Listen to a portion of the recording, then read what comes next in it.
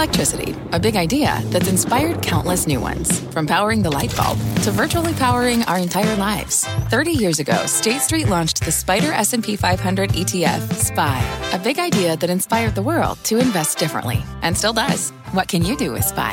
Before investing, consider the fund's investment objectives, risks, charges, and expenses. Visit ssga.com for a prospectus containing this and other information. Read it carefully before investing. SPY is subject to risks similar to those of stocks. All ETFs are subject to risk, including possible loss of principal. Alps Distributors, Inc. Distributor. Right now on Last Call, the AI arms race heating up. ChatGPT moving to steal the thunder from Mr. Elon Musk.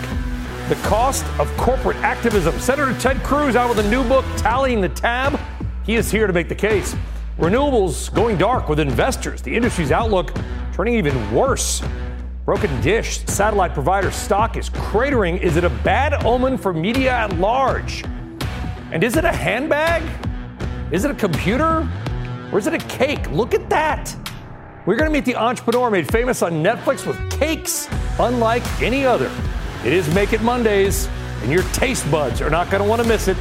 All that, much more across the hour, so belly up with that cake. Buckle up. Last Call is up right now.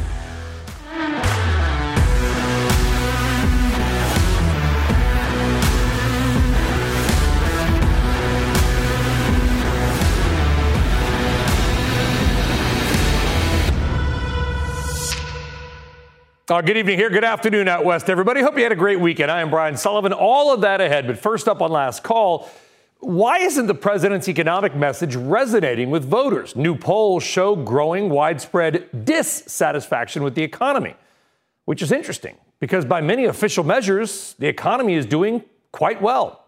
Here's a few headlines. The macroeconomy, as measured by GDP, grew nearly 5% last quarter, a huge number. The unemployment rate has remained below 4% for 20 months. Americans are more real estate rich as home prices continue to rise.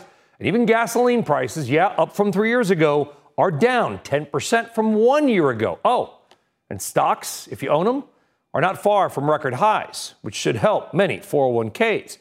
But despite all those glowing numbers, Americans are still frustrated. The latest New York Times Siena College poll says just 2% of voters say the economy was, quote, excellent.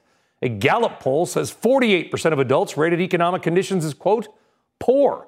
And a University of Michigan survey found that 1 in 5 of those asked said their personal finances had deteriorated over the last 2.5 years. To add insult to injury, more than half of voters trust the former president, Trump, to do a better job in the economy than Biden, and that was the largest gap of any issue.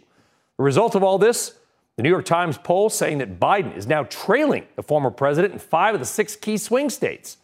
So why is Bidenomics backfiring, even with trillions of spending on the economy, including direct checks to millions of Americans during COVID?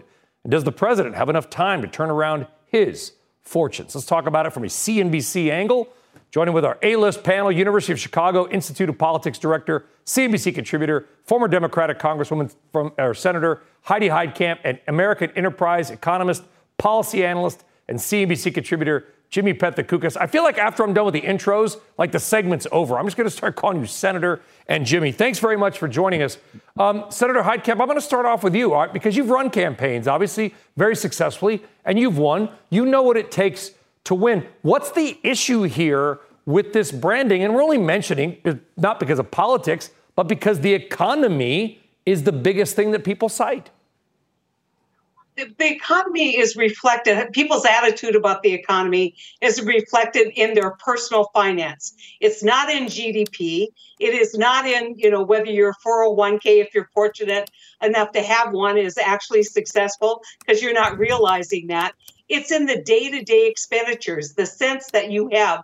And I think you're showing that the index of consumer sentiment is way down. And so when you label something Biden economics and you say, look at how great things are, and people aren't feeling it, whether it's the high rent costs, whether it is, as you said in a tweet today, insurance costs that have gone up, they don't feel it. Insurance has got to be the greatest hidden inflation out there. Home, auto, whatever it is, not measured in the stats, and everybody's car insurance and home insurance is going off the hook. Jimmy, I do wonder if, thinking about it, if I was the president's marketing team and campaign consultants, I might say, as opposed to trying to, when people are clearly feeling hurt or hit, economically, instead of bragging about it, maybe empathize a little more. Right. Except he's been president now for a good stretch, and it's not the first 6 months of his administration. Now, now we're heading, toward the final lap. So I think it's tough for that message to get across. But certainly, I think kind of like these Morning in America kinds of messages just won't work. When Ronald Reagan did that in the 80s, the only reason those famous ads worked is because they reflected something that people actually believed that was going on in their own lives. So maybe you were just reminding them of that, but they connected with people. People don't want to hear that right now. They don't care about the CPI index. They think inflation is still running very high, out of control. Sure, maybe they're kind of anchored to those pre-inflation prices, but that's their reality. Yeah, and you do wonder, Senator, I think people want the pre-COVID prices back, right? And this isn't 40 years ago. I want my nickel Hershey's bar. This is 3 and 4 years ago. The price of things like, fast food is for a family is probably doubled in many cases. We're never going back to the pre-COVID prices for many things. Simply not going to happen. Labor costs too much, rent's too high, whatever it may be. So if you were advising the president from the economic CNBC style, what would be the message? How do you sell the economy to a dissatisfied group of voters?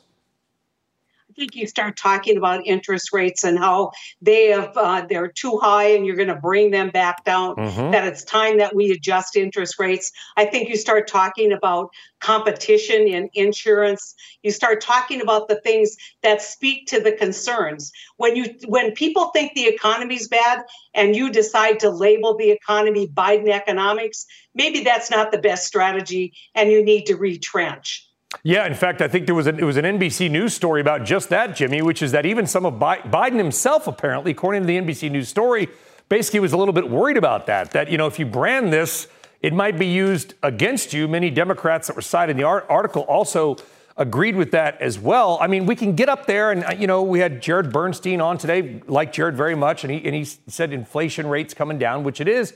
But the inflation rate coming down and the inflation that our viewers and listeners feel every day, that is not coming down. Their health insurance is more expensive. Electricity, more expensive. Housing and rent, more expensive. Insurance, more expensive. Is there a way to fix that? Because you got a year. Right. Well, I think on the messaging side, perhaps Biden needs to be wildly irresponsible and start talking about greedflation again. I think it's ridiculous, but I don't know. Maybe as messaging that might work. I think if inflation does come down sharply, that might also be bad because the economy is slowing. Maybe we're still going to have a recession. Unemployment will be going up. So then that part of the message ends up falling apart. I mean, he is really in a pickle here because the one thing that can probably really bring inflation down is also going to bring joblessness up. Yeah, and I think your point, Senator, on interest rates was well done. But the Federal Reserve is, ostensibly an independent organization. They probably get some back-end political pressure, is what I'm guessing, under any administration. It wouldn't matter. But you can't control interest rates if you're the president, and theoretically you can't control the Fed, so then what? Well, I think you have to put pressure. You have to publicly say, look, we now have achieved a rate of unemployment that would suggest that you do not tamper with what we're doing with inflation rates or with interest rates, and you've got to bring them back down. When home mortgages make homes unaffordable, along with inflation costs for building material, you've got a problem because rents go up, housing goes up, insurance goes up, and you've got to understand and appreciate that people are living in real time.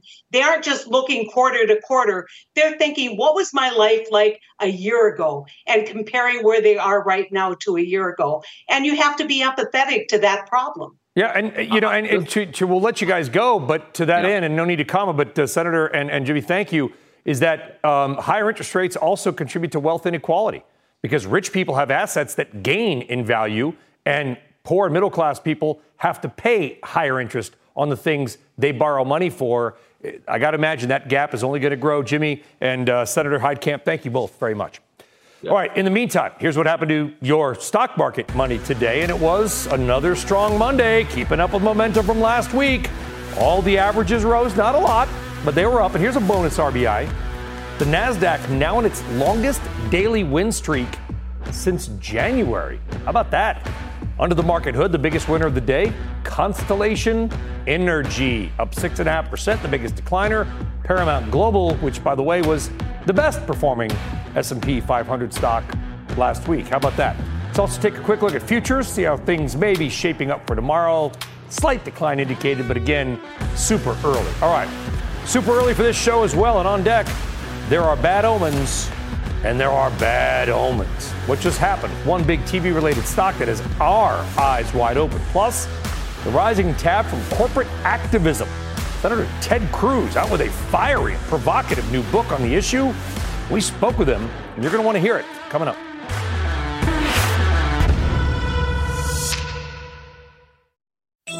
CNBC has quick and easy to understand business news updates at the open, midday, and close every weekday. Markets, money, and more from Wall Street to Main Street. I'm CNBC's Jessica Ettinger. Follow and listen to CNBC Business News Updates wherever you get your podcasts.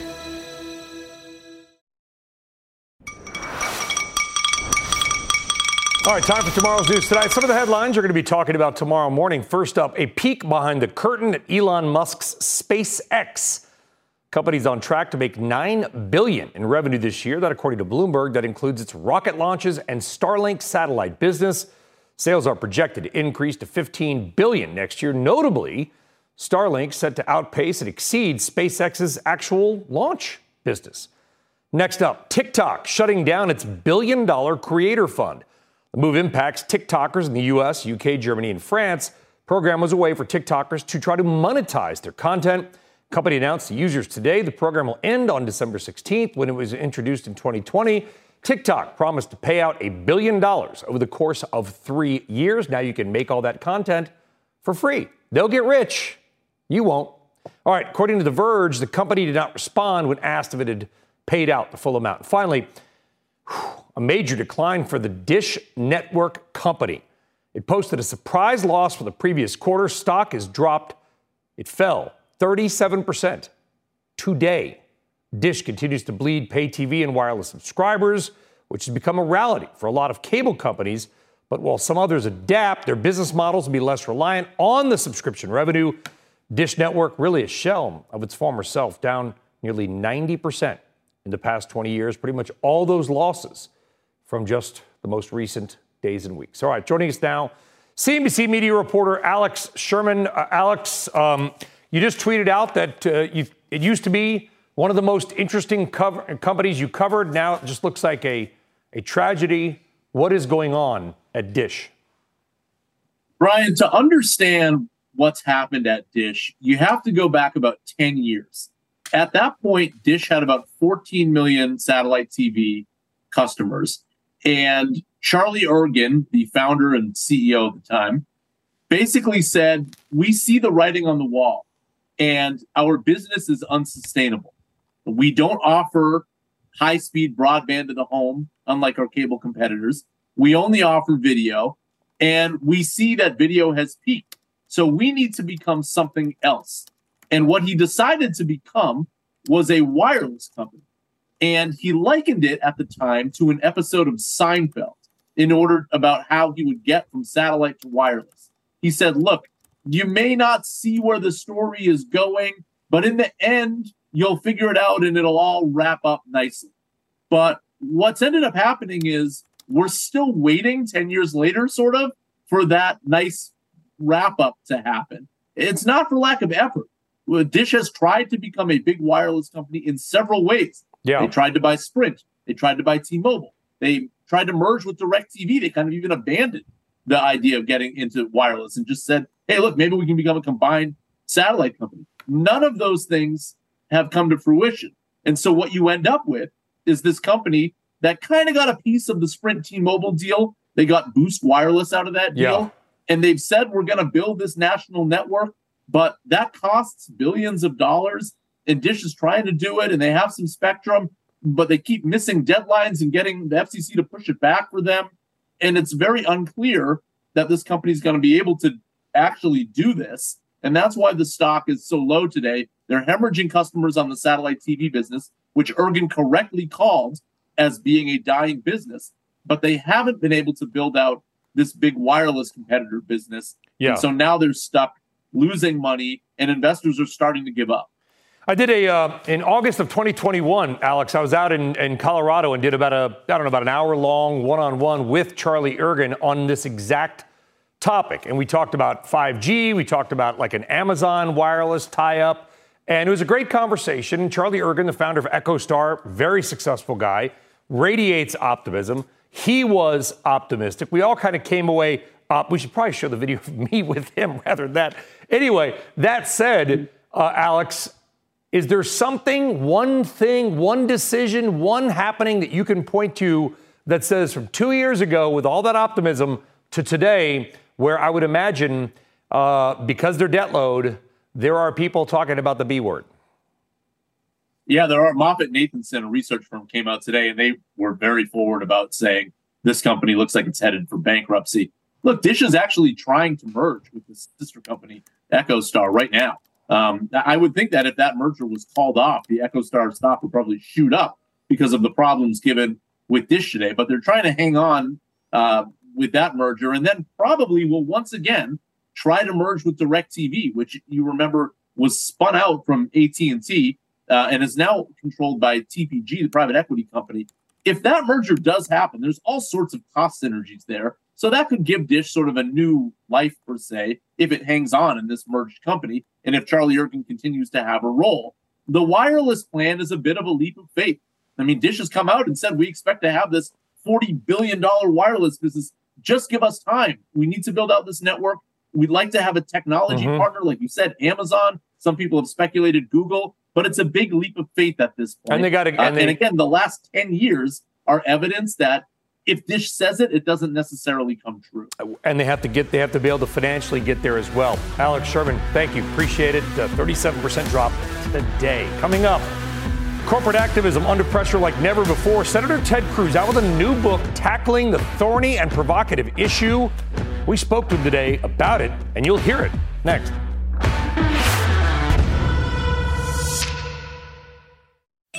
CNBC has quick and easy to understand business news updates at the open, midday, and close every weekday. Markets, money, and more from Wall Street to Main Street. I'm CNBC's Jessica Ettinger. Follow and listen to CNBC Business News Updates wherever you get your podcasts.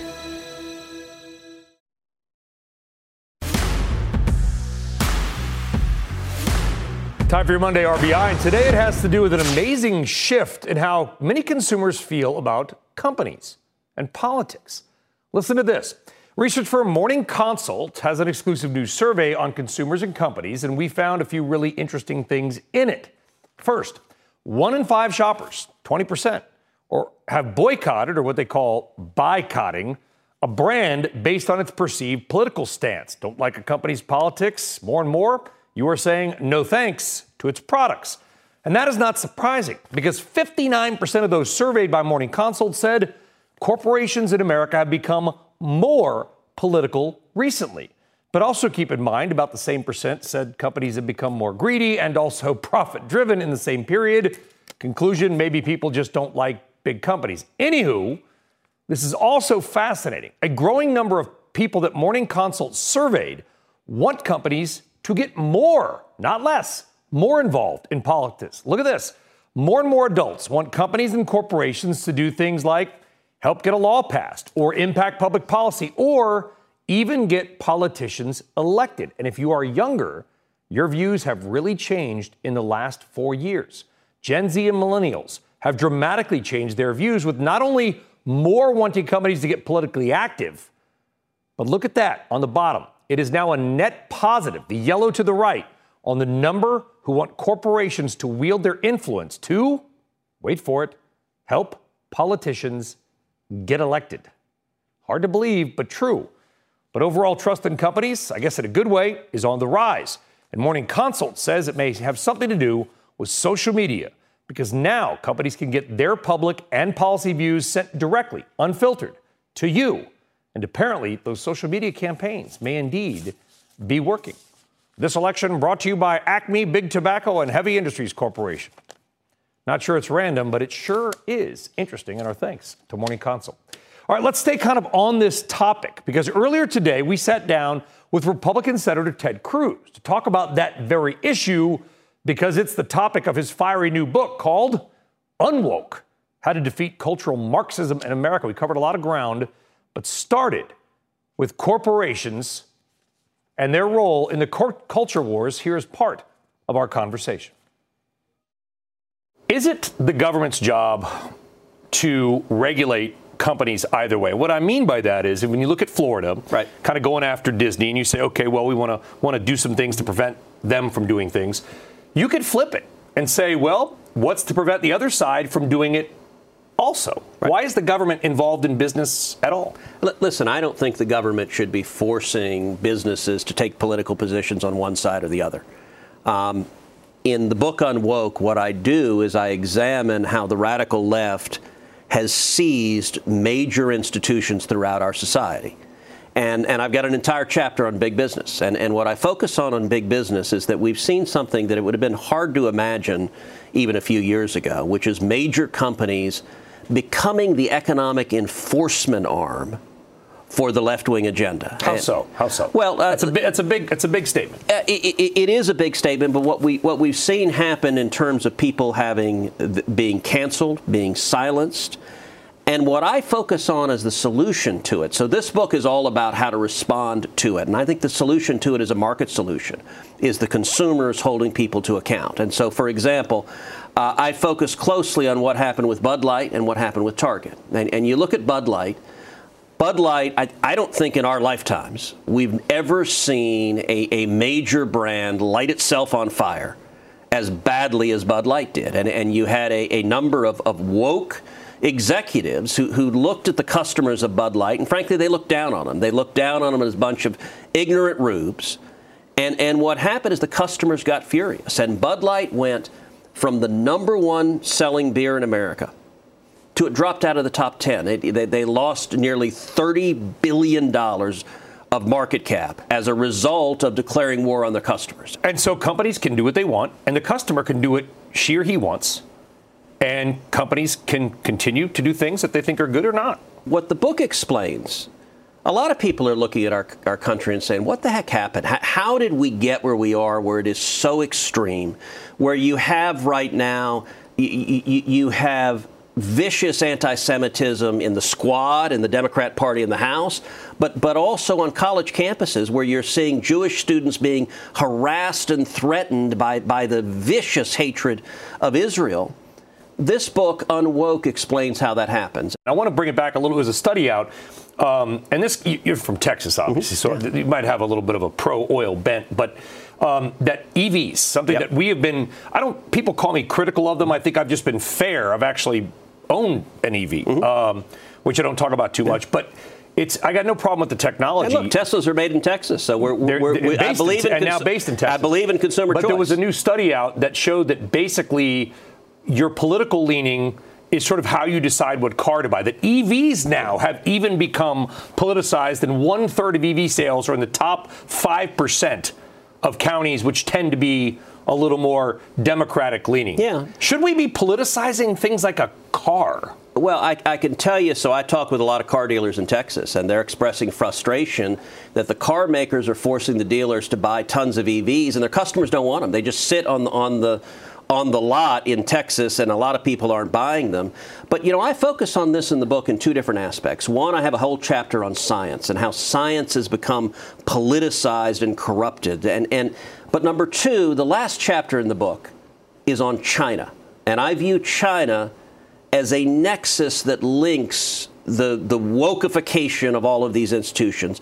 Do you think TikTok should be outlawed?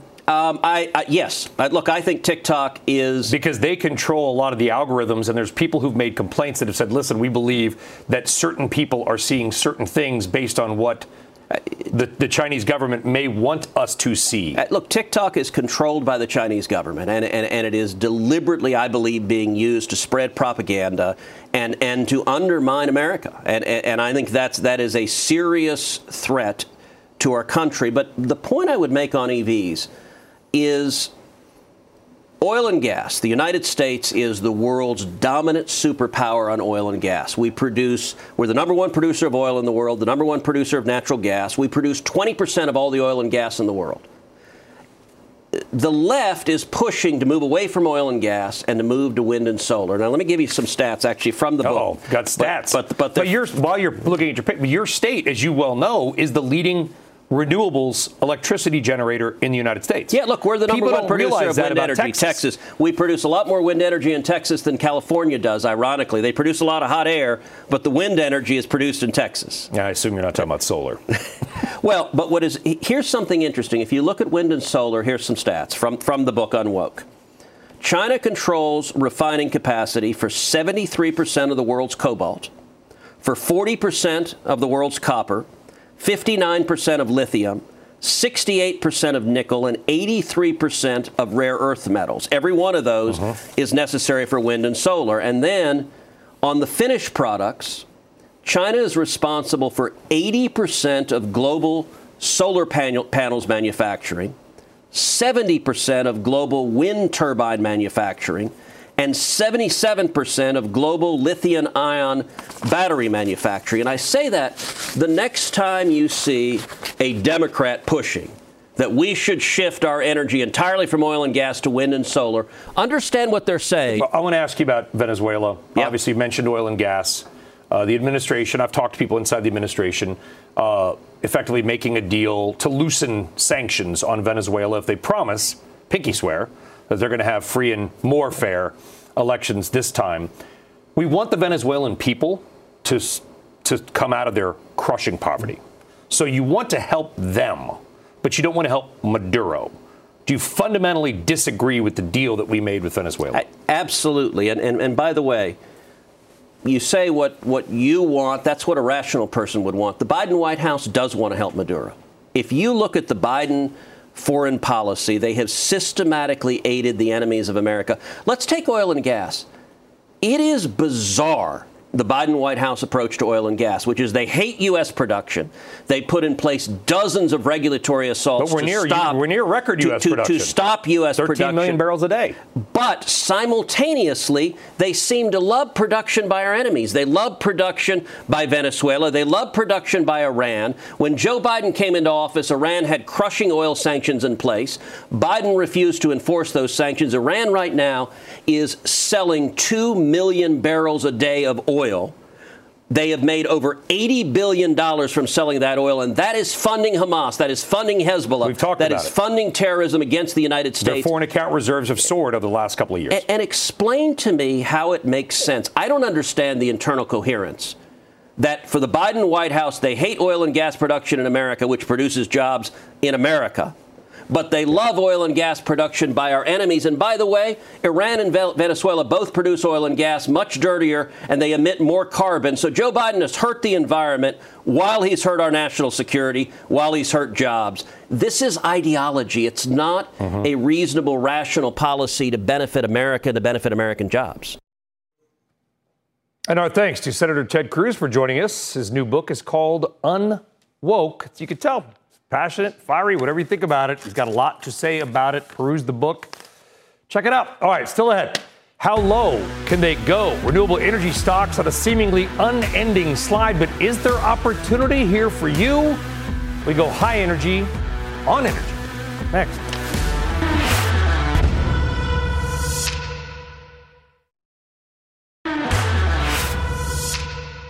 All right, welcome back to Last Call. Are investors giving up on new energy stocks? They may be. Listen to this. Today, solar stock SolarEdge tumbled again, downgraded by Wells Fargo.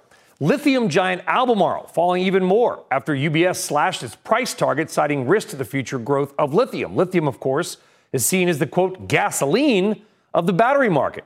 Battery maker Enphase also down. By the way, these stocks down 60, 40, and 44%, respectively, in just 90 days. And it is not just individual stocks getting slammed. The TAN, a major solar ETF, losing nearly 40% of investor value since January. It is now below where it was before the president's multi-$100 billion environmental energy build-out plan was passed. And the selling happening across other sectors as well. The FAN, wind energy ETF, also tumbling. But what is going on here with some companies that traders not only loved not that long ago because they were seen as the future of energy, but companies that are direct beneficiaries of a lot of government subsidies? Joining us now is the former chairman of the Federal Energy Regulatory Commission, Neil Chatterjee. Neil, these part of these companies were supposed to be the future of energy, solar, wind, batteries. They're getting subsidies, right? We need the more power. I know you're not a stock guy, but what's going on here?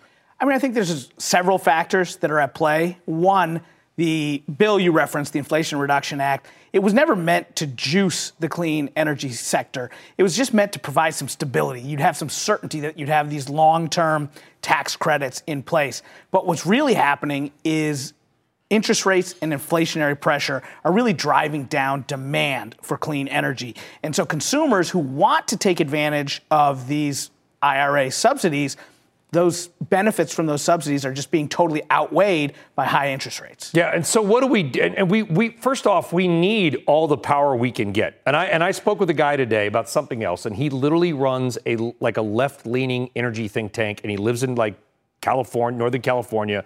This is the perfect guy, and even he said, I just couldn't justify the cost of solar with the battery. I mean, if this guy is saying no, what does that say for the rest of the country? I think it's going to take time. Look, I'm long-term pretty bullish on solar plus storage in particular. I think there's going to be some consolidation. You mentioned, these stock prices that are taking a hit. Mm-hmm. I think some companies are going to struggle to get through this, but I think the ones that make it through are going to come through even stronger on the other side. Neil, okay, I like the optimism. By the way, I'll throw solar panels with a battery on my house, just if anything to save on the electric bill, but it has to make economic sense. But this is not new, right? I'm thinking Solyndra. Right? I'm thinking solar panels are not a new technology. Yeah, this is the problem when government policymakers try and drive market outcomes. I actually think there's a pretty decent case, or there was a pretty decent case for the clean energy transition without subsidies, without mandates, without regulations. But it has to work. And it's got to work. But the problem is the Biden administration has been pushing out these policies to try and meet particular timelines and particular objectives. And those timelines are what's causing some of these issues. So part of the reason the economic case for clean energy has been so good is we've been reliant upon imports from China. Cheap. As you heard Ted Cruz say, many of which are made in forced labor camps, according to human rights watchers. So now I'm not putting that. I would never put and the government's trying to block them. They're trying. But you can't put a solar panel on your house made by Uyghurs in detainment camps and then say that you're green. The administration is sending mixed messages. On the one hand, they want to appear strong on China, but they don't want to do anything to derail the clean energy transition. Some of this slowdown actually may help, because what it will do is it will give time for domestic manufacturers of the supply chain, of the component parts of the clean energy transition to get up and running so we can actually make those products. Here's what I worry about, and I've been pretty vocal on this because people are like, oh, you're the guy that covers fossil fuels. Okay, I like all energy because here's what I worry about. If a wind farm off the coast of New Jersey gets whacked, that's supposed to power 400,000 homes, and they're going to take off coal and gas, fine, and then replace it with the wind. But now the wind's not being built. What I worry about, Neil, and I look out, and PJM, the grid operator, warned about this. There's a scenario where we're taking power off and not putting power on. And to me, that says no power. That's the whole thing. So could that happen? When I was the chairman of the Federal Energy Regulatory Commission, my foremost obligation, responsibility was oversight of the reliability of the grid, to make sure when Americans hit the switch, the lights would come on. What's happening now is politicians and not engineers are making these decisions about resource adequacy. So and the types of cars we're supposed to drive. All of it. It's politicians. People who are ferried around in Suburbans are making these decisions. And so when politicians decide, I'm going to shut down this gas plant, I'm going to shut down this nuclear plant, I'm going to shut down this coal plant, and the balancing resources, the alternatives aren't ready to go, suddenly you've got blackouts, you've got brownouts, you just made the case for household solar inadvertently. If I'm really worried about those things, I'm putting solar on my house. So, I hate to be that way, but we can do it. We need to refocus on energy security and the reliability of the grid. In our zeal to decarbonize, we've taken our eyes off of reliability and, quite frankly, affordability as well. Neil Chatterjee, great to see you on set. Thanks for having me. Appreciate it. Welcome back anytime. Coming up, an AI battle royale, how ChatGPT just told Elon Musk to hold its beer. That's next.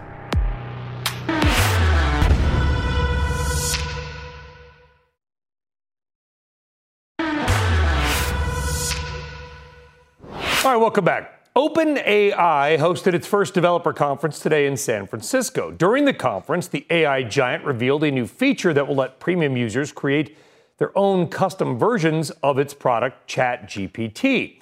This announcement comes just days after a new challenger stepped into the ring. Elon Musk, you've probably heard about him, debuted Grok over the weekend, the first AI chatbot from his newest company, xAI. It is still in beta testing mode. It is only available to a select few, so we have not seen it. We are not one of those select few. But unlike ChatGPT, Grok's data will use, quote, real-time knowledge from X, formerly known as Twitter. Does Musk's chatbot have what it takes to give OpenAI a run for its money? With us tonight is The Verge deputy editor Alex Heath. Alex, welcome back. I don't think you have tested Grok either, right? It's like 6 people or something that are getting a look at it. Yeah, that's right. So eventually Elon says Grok, the name of his chatbot, will be available to premium subscribers of X, which I think is about $16 a month. But yeah, so far, very few people have actually tried it. Okay, and what do we know about Grok, other than the fact that that's, I guess, the term for a Martian from a sci-fi novel in the early 60s, Stranger in a Strange Land? What do we know about Grok? Is it just going to basically, quote, learn, and I'm doing air quotes, from scraping your and my Twitter? Yeah, that's the idea. He bought Twitter, now X, and he's using that data to train Grok, which is a reference to Hitchhiker's Guide to the Galaxy, and it's interesting you set this up as a feud because people may not realize that Elon actually was the original founder of OpenAI, the company behind ChatGPT. He thinks that OpenAI has become too left-leaning, too woke, in his own words, and so he's making X.AI Grok as the antidote to that. I saw him tweeting over the weekend that Grok will teach you how to make cocaine, which is something that OpenAI, definitely will not do. Okay. Hopefully not make anything else dangerous. Alex, here's the thing, okay? As you know, listen, I'm a heavy X/Twitter user, and, this got a lot of flaws, too. I mean, thank God for the mute button, right? But there's a lot of hate speech on there. There's a lot of misinformation, a lot of disinformation. Is Grok going to be learning from, that? Yeah, I mean, if you think about it, you are what you eat. And with these AI models, they're training on all kinds of data. We often don't know what the data is, but Elon is saying this is X data that's feeding Grok. And I'll leave that to the viewer to decide whether that means the model's going to be good or not. Yeah, hopefully we'll get a look at Grok soon. And I do wonder, Alex, and you don't have to respond, if it's going to be we're always like this versus that. Maybe there's room for a bunch of different types. We can choose our AI like we can choose our media. Alex Heath of The Verge, thank you. All right, coming up, a very cool Make It Monday with a crazy contest. Which one of those is real and which one of those is a cake? Sounds weird? It's awesome. Just wait and see it.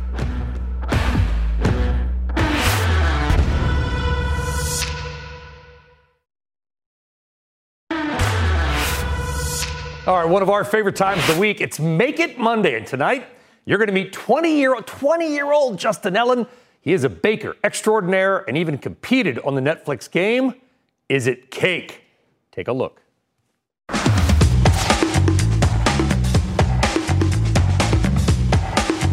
So it's super important to me that the cake looks and tastes just as good. When you first look at the cake, I want you to feel like, oh my God, what is this? I'm Justin Ellen. I'm from Passaic, New Jersey. I'm a cake artist and entrepreneur, and last year I grossed $100,000 in sales.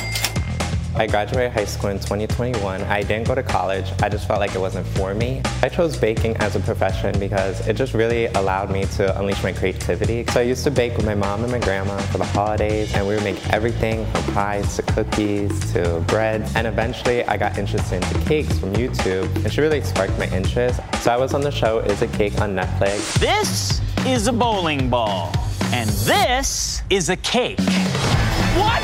This show is insane. And they reached out to me via Instagram. We flew out to California last year, so I missed my graduation and my prom. But it was well worth it. I loved the whole experience, even though it was super stressful. But it just really skyrocketed my business because it gave me like a huge exposure and gave me a lot of new opportunities I wouldn't have without it. Custom cakes are expensive. Cakes really range based on design and like size of cake. So our smallest cake is a 6-inch cake, and that feeds 10 to 12 people. And those start at like $160, but it can really go way higher depending on what they're asking for. Inquiries come from my website, everythingjustbake.com. Most of our customers, I would say, are in New Jersey, Northern. So legally, you can't really sell cakes from your home, so we rent a commercial kitchen in Fairfield. The most expensive thing in running an operation is definitely renting out the commercial kitchen, memberships like Costco, your website, and then just ingredients, of course. I work pretty much every day. I try to take off Mondays. Fridays, Saturdays, Sundays are busy days. In 3 to 5 years, I hope to have a successful storefront and possibly opening up my second one. Maybe a franchise. One of the reasons why I love my job is I'm able to be a part of other people's memories. So like my cake was something memorable for someone else. And it's really like heart-touching, you know? I became a part of their memory. Justin Ellen joins us now, and okay, Justin, congrats, welcome. What are we looking at here? So we're playing a little, is a cake. One of these is a cake. And one of those is a cake. Yeah. Wait, one of those is a cake. It's a cake. Cake. Okay. Is it the ranch, the cookie butter, or the Hershey syrup?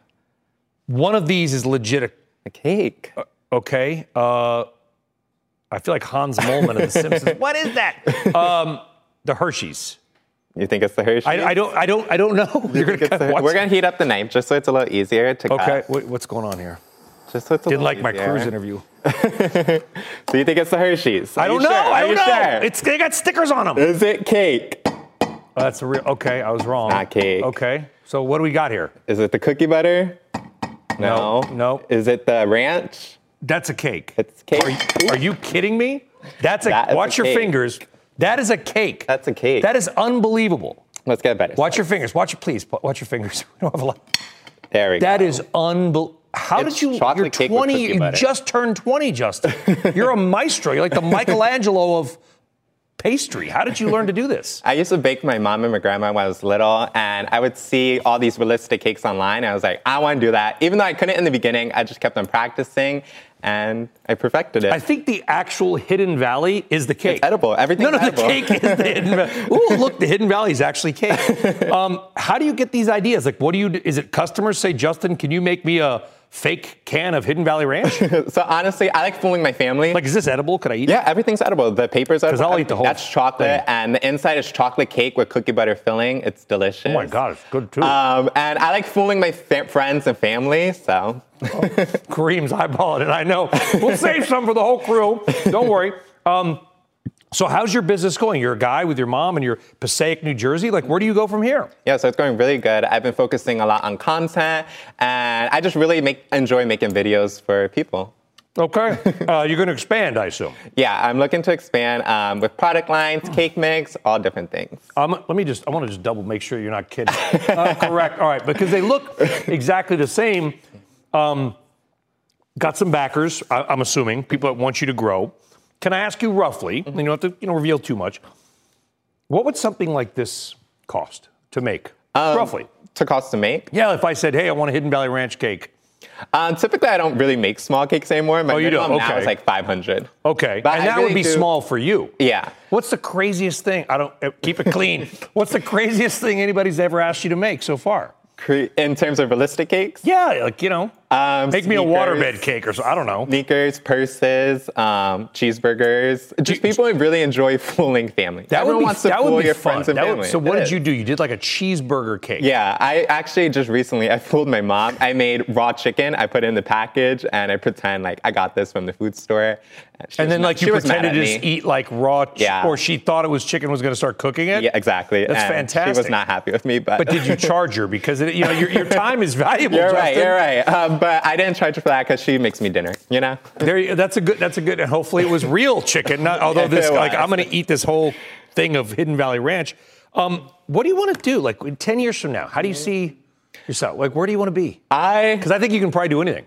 It keeps on changing every day. I hope to do more TV. At 20, it should. Yeah. Okay. And I just hope to inspire more young entrepreneurs just to dream big. And it's possible at any age. You could be 15 and have a successful business. And this is just a truly tremendous. We're going to share this with the crew. White chocolate with what's the inside? Chocolate cake with cookie butter filling. Oh. And then the paper's edible. Everything is edible. Okay, I was actually going to ask you because we got the paper here. The label. This is edible? It's edible, yeah. Are you sure? It's edible. You're not messing with it. It doesn't taste the best, but it's edible. Yeah. We're gonna, even if it was real paper, I'd still swallow it. Justin, great stuff. Thank you. Successful. Thank Folks, you. We'll see you tomorrow tonight. Go Chargers. CNBC has quick and easy to understand business news updates at the open, midday, and close every weekday. Markets, money, and more from Wall Street to Main Street. I'm CNBC's Jessica Ettinger. Follow and listen to CNBC Business News Updates wherever you get your podcasts.